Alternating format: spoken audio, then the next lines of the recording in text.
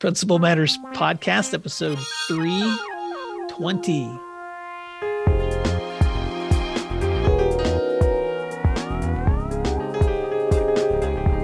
Hi, friends. This is Will Parker, host of Principal Matters, the School Leaders Podcast, where each week we bring you inspiring, innovative, and imaginative ideas for your own school leadership. This week, we're talking about tips for seeking a new education position, part 2, with my co-host, Jen Schwanke, the Deputy Superintendent from Dublin Schools and the author of 3 great books, and a coming keynote speaker to Oklahoma, February 8th and 9th. I'm just going to talk about it, Jen. You're going to get so tired of me talking about this between now and February. But Principal Matters listeners, if you want to come to Oklahoma, you're welcome. Of course, Oklahoma folks are signing up already, but February 8th and 9th in Edmond, Oklahoma, Jen Schwanke is coming along with Dr. Don Parker to just bring some great learning for secondary and middle level educators. And you can find that information at COSA's website, which is ccosa.org, and just look for professional learning and find the Leadership and Learning Conference. But Jen, welcome back. You know, last time we were together, we were talking about 10 tips and we got through 5 of them. So right. And we left our listeners with what might be the most obnoxious teaser ever. We started to talk about number 5 and then we stopped really quickly. So I guess we only got through 4 of them. So we're gonna have to try to get through 6. We may have to do a 3rd episode on this if we don't get far enough, but we'll see how far we get. All right. So if you did not listen to the last episode, go back to 319 and you can catch up on the first 4 things that we talked about. But Jen, if I'm considering looking for a new position, obviously I want to do things like update my resume and talk to my leadership if it's appropriate for good timing. I want to connect with my network. I want to research my prospects. But you've already started going into this. Right. I also want to demonstrate my excellence in the job that I have. So let's talk about that for a few minutes. Right. I had shared that I often think about the phrase bloom where you're planted. And so whatever work you're doing right now, it's an opportunity to demonstrate how good you are at that work and to show you are a learner, to show that you do like to grow and change. And so whatever work you're doing, if you find yourself stagnant or bored or really not challenged, I believe that's a choice. And I believe you can add things to your own plate to show what you can take on. Or if you're one of those principals, you say, I'm not bored at all. I'm drowning every day. I don't know how I'm going to get all this done. I think that's a chance to demonstrate your excellence in delegation, in efficiency, in working smarter, not harder. So that, wherever you are, whether you're in the classroom or whether you're currently a principal, an assistant principal, whatever, just think of how you can really stand out to show those who might hire you someday how excellent you really are and how you are able to flex and grow. And let me be really frank, Jen, because the last thing that you want to communicate in any interview or conversation that you're having with someone about promotion is that you're looking for advancement to get away from something. Right. Because here's the thing. Most people in organizations that are looking at prospective hires, they're not looking for someone who's trying to escape something or that feels like they no longer love what they do. They're looking for someone who has done such great work that they're ready to advance into something that they will find even more impacting. And so, and I know that could even seem manipulative because there are some people that are in really toxic situations, and a transition and move for them is a healthy thing that they need to step out of and into something better. That's just real life.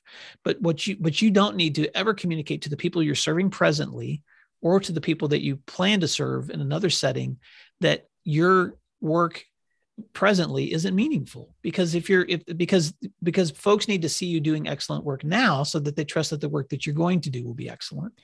And let me tell a quick story about that. I was in an interview. This was probably 3 years ago, but I've never forgotten it. I was interviewing someone who was talking about her work, and she did excellent work without a doubt. It was a position that was more of a communication technology role. And she shared all the ways that she really produced excellent work, but she also talked about her current work environment. It was 3 years later that I found out how toxic that environment had been. But in the interview, part of how she demonstrated her excellence was the classy, gracious, kind and professional way she talked about her current work environment. Never did I think she was eager to leave it. I saw what an incredible human being she was by her refusal to be negative about it, and instead focus on the things that she had done for that organization to make it great. Right. And that's not to say every single one of us in any roles we've ever played there's parts of the work that we do that are not fun. Absolutely. Or that are hard, or that we would be glad to no longer have to have that responsibility. That's just real life. That's why it's called work. It's because someone has to take on that responsibility, and there's always pieces of that work that are not fun. But the question is, where is your focus? And so I want to speak directly to administrators that are looking at a promotion from their current position. And let me talk directly to assistant principals for a moment too, Jen, because that's where I played my role so long before I was a principal. Ask yourself this question, and you can apply this to any role that you play out there, principal, managers, listeners. But let's say you're an AP. How can you continue being a great assistant principal while you're looking for that other thing? So hit your goals that you've set for yourself for managing student behavior, or ask for opportunities that would give you responsibilities and instructional leadership that you hope to have someday, but maybe you could be practicing right now, but maybe you have to ask for them in order to get them. Or be involved in some of the civic and community organizations that you probably would be doing in that next role, because a lot of principals have to connect with their community organizations to represent their schools. So in doing so, you're modeling begin to model now the kind of leadership that you hope to have someday, not by getting out of your lane, but by just demonstrating excellence in the things that you're doing right now, and your willingness to take on more responsibility, so that when an opportunity does happen, you've already flexed some of those muscles to show that you might be that right person for that right opportunity. And I'm glad that you talked about directly to assistant principals, because many of our listeners have been either in that position or maybe will someday soon be in that position. And I love assistant principals who embrace their work. They're not necessarily looking to the next step, because that implies that they're enduring a job in order to get to a different job. Mm-hmm. And to endure work is not what we want to do. We want to master it. And so the suggestions you made, find something to really master and find something to take on. Part of that too might be saying to your principal, hey, let me lead this start to finish. I've got it. I might come to you for insight or perspective, but I really want to see how I do with this. Mm-hmm. And encourage your leader to let you take on those roles so they don't even have to think about it. That's how you can really demonstrate your excellence right there in the job you currently have. I love it. So if you did not listen to 319, you missed us talking about updating your resume, talking to your leadership at the appropriate time, connecting with your network, and researching your prospects. But number 5, which we just covered, is demonstrate your excellence. And number 6, Jen, I know there's a lot of different ways this can happen, but I would suggest think about making some introductions. And that might mean a phone call. It might mean an email. It might mean asking someone to coffee. But leaders are people just like you. And sometimes you may have an interest in something that's a possibility out there, but you may be hesitant to introduce yourself. I can tell you from my experience as a principal, sometimes I would occasionally have a teacher reach out before there was even an opening and just say, hey, Mr. Parker, I just wanted to let you know who I am. Here's a copy of my resume. If there's ever an opportunity, I'd love to have a conversation. Usually I remembered that person, so when something happened, I'm like, you remember that person who shared that with me? Or maybe I didn't have an assistant principal role opening at that time, but I had someone reach out that was like, if you have an opening, I just wanted to let you know who I am, or feel free to pass this along to friends. And most of the time I would hold on to that, or I might look at their resume and go, man, this person looks talented. I will share this with my friends. So think about that, how introducing yourself to others could be an important part of just making sure that others are aware that you're looking. Right. And if you line up 100 principals and ask them how they feel about candidates reaching out to them, you'll get 100 different answers, right? So there's not a magic formula. Right. Some people say, don't call me, don't stop by, don't even email me, go through HR. But I will tell you, some of the best hires I've made were those who did make an outreach. I hired maybe the best hire I ever made as a principal was a gifted teacher who had moved to the area, and she stopped into schools and dropped her resume. And again, some principals would say, I'm too busy, but she didn't ask to speak to me. She got in with my secretary. That's what she did. And the secretary came to me and said, the most lovely person stopped by. Her name is Carrie. She's moving from Kentucky. She has the sweetest little accent. And look at what she said. And I know your kids are moving. She told me the whole story. And I thought, well, that's a smart way to do it. Now, I'm not saying that to get a job, you stop in and love up on the secretary. I'm just saying that you somehow might want to think about how to get your name out there and get people to know that you are looking and that you do have a skill set they might need. Well, and here's the thing, especially because we're talking to people that most of our listeners are leaders or aspiring leaders. And so if you're thinking about an education transition of any kind at all, it's going to be in a position or a role that requires lots of responsibility for leadership. And of course that counts within the classroom too. But in school leadership positions, often you are the person communicating on behalf of your school. And so let me tell you what not to do. Do not write a long rambling email and send it to someone who does not have time to read it. Right. Do not, because this has happened to me, get on a voicemail and just ramble on and on about your life story or things that you're interested in, because someone is just going to simply stop at some point and delete that from their voicemail. So if you choose to reach out to someone, because it does take courage to cold call or to reach out to people you haven't made, rehearse it ahead of time, keep it concise, make your communication short and professional, and proof it, so if you're going to send an email, man, it is to the point and professional. If you're going to make a phone call, you've had that rehearsed before you've even said it, so that it comes across as something that's meaningful and impressive. So, in that story that you told, Jen, her secret weapon was her showing up personally. Exactly. Yeah. And being able to sell that. So every one of us has a different place where we have strength. And that might be that face-to-face. It might be that email. Right. It might be that voicemail. And you mentioned this last episode, golly, today we have ways that people can find us beyond our resumes. They can go online and check out one of our lessons. If you're a teacher, you might have a lesson that you have, or maybe a presentation you've given, or your LinkedIn page, or whatever it is. There's a lot of ways that you can introduce people to you beyond just a face-to-face or an email or a phone call. And you said edit. Well, let's go ahead and rip the tarp off of one of the biggest mistakes is when someone sends a bunch of emails and they don't change the greeting or the school. If I had a dime for how many times I've, hello, Mr. Miller, I'm so interested in working at South High School, and I'm not Mr. Miller and I don't work at South High School. So make sure that you edit those, especially if you're sending 100 of them, make sure that they're to the right person. please on those introduction levels, right? On those introduction cover pages, change the date and the school name, please, on those. All right. So number 7, this is just a no-brainer. Right. If you're really looking, subscribe to some updates, and some state and national associations, Jen, have websites where you can subscribe for job openings.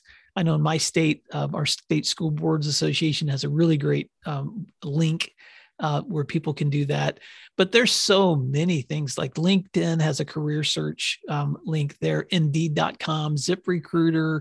And I know there's others where you can subscribe and just enter the keywords of things you're looking for, and you can start getting some ideas of what's out there. So I don't know if there's anything you want to add to that. That one's a pretty simple tip. My only add is to say you look at those not because you're looking for a certain job, but to learn how wide the world is in terms of employment. It's just, if anything, it's inspiring to see what else is out there. But that's all I have to add. And the next one we actually referenced in 319, but let's talk about it again. We did. This is a practical tip, and that is create a backward timeline. And Jen, I've done this in so many other settings where, sometimes the hardest part about transitioning is all of the unknowns. And it can be really helpful and really practical to take a look at, if I could pick the date way out there when that transition would happen. And for school people, we always work on school calendars, so if I could make that date, this date, the beginning of next school year, or maybe you're thinking 2 years down the road, if you could mark that date and then create a backwards timeline and back up, what are the steps that would have to be taken at the end, in the middle, and the beginning? And then you will have a really clear idea of when you should be posting resumes, when you should be making phone calls, when you should be having interviews, when you should be letting your school board know that you might be positioning someplace else. And so I just think a backwards timeline can help get all those thoughts out of your head and help you create a calendar outlining each of those benchmarks, including the present responsibilities that you're managing on that timeline and where you might see conflicts, and where you might see due dates, so that you have a really clear map of where you might be going. Right. And loose dates, very loose dates. You don't, if you mean to send out your resume on March 1st and you haven't found any good places to send it by March 1st, then aim for March 15th, aim for March 30th. It's not, don't feel like you failed if your timeline needs to be adjusted along the way. All right. This is number 9, adapt an Odyssey plan. And I want to park here for just a few minutes, because a few years ago, I read this in a book, and it was not original to the author. So I started doing a little research to find out where he learned about Odyssey plan frameworks. And I came across a book called Designing Your Life, How to Build a Well-Lived, Joyful Life by Bill Burnett and Dave Evans. And I did not read their book, but I have watched Bill Burnett present on this idea. He's a Stanford University professor who's done lots of work on helping people map careers. And his suggestion is that you think about, most of us think about one trajectory. This is what I'm doing now, and therefore it would mean I'm going to do this thing next. Like you said this in the first episode, if you're an assistant principal, you always think, well, maybe I should be a principal. Or if you're a teacher, maybe I should go into admin. That may be one path. But they suggest that you create 3, that when you're thinking about potential transitions, that you create for yourself 3 potential pathways. Plan A should be a pathway towards a desired goal based on staying in the place that you're currently serving, but making it better. So transitioning up from plan A to something better within that trajectory. Plan B is making a pathway toward a desired goal, but it would require a major move or a change of position or maybe a different place. So this is a little more risk, because you're going outside of your current place to find that next thing. And then plan C, and this is the one I love because my personality, right? Your dream pathway, where you would ultimately like to see yourself if failure wasn't an option. Now, here's the power of doing this. And Jen, I actually started doing this before I ever read about the Odyssey plan. When I read about this, I realized it confirmed some of my plans. If you could see the walls of my office a couple of years ago, I don't have these up right now. I put on the walls of these huge Post-it papers, and I started with plan A. If this is the timeline of where I'm at and where I would like to be in the next 5 years. Plan B is where I'm at, where I'd like to be, but it might require some risk. And then plan C is like, no fear. This would be my dream, like career opportunities. And what I began to see as I developed those timelines and Odyssey plans is you begin to see some similarities between them and some differences, but you also begin to see some possibilities. And you also begin to see some dangers that you didn't anticipate too in timelining and planning too. So that's a very quick summary.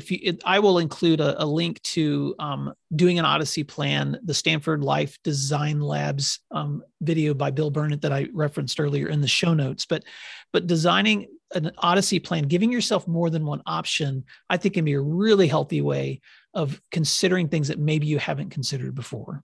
I love it. I love the dream part too. We should all be able to dream. Yes. All right. Last but not least, number 10, no matter what you're doing, celebrate success along the ways. I think that sometimes we fail, and this is me too, I'm preaching to myself, we fail to recognize and celebrate milestones. And I think that's so important. Go there, Jen.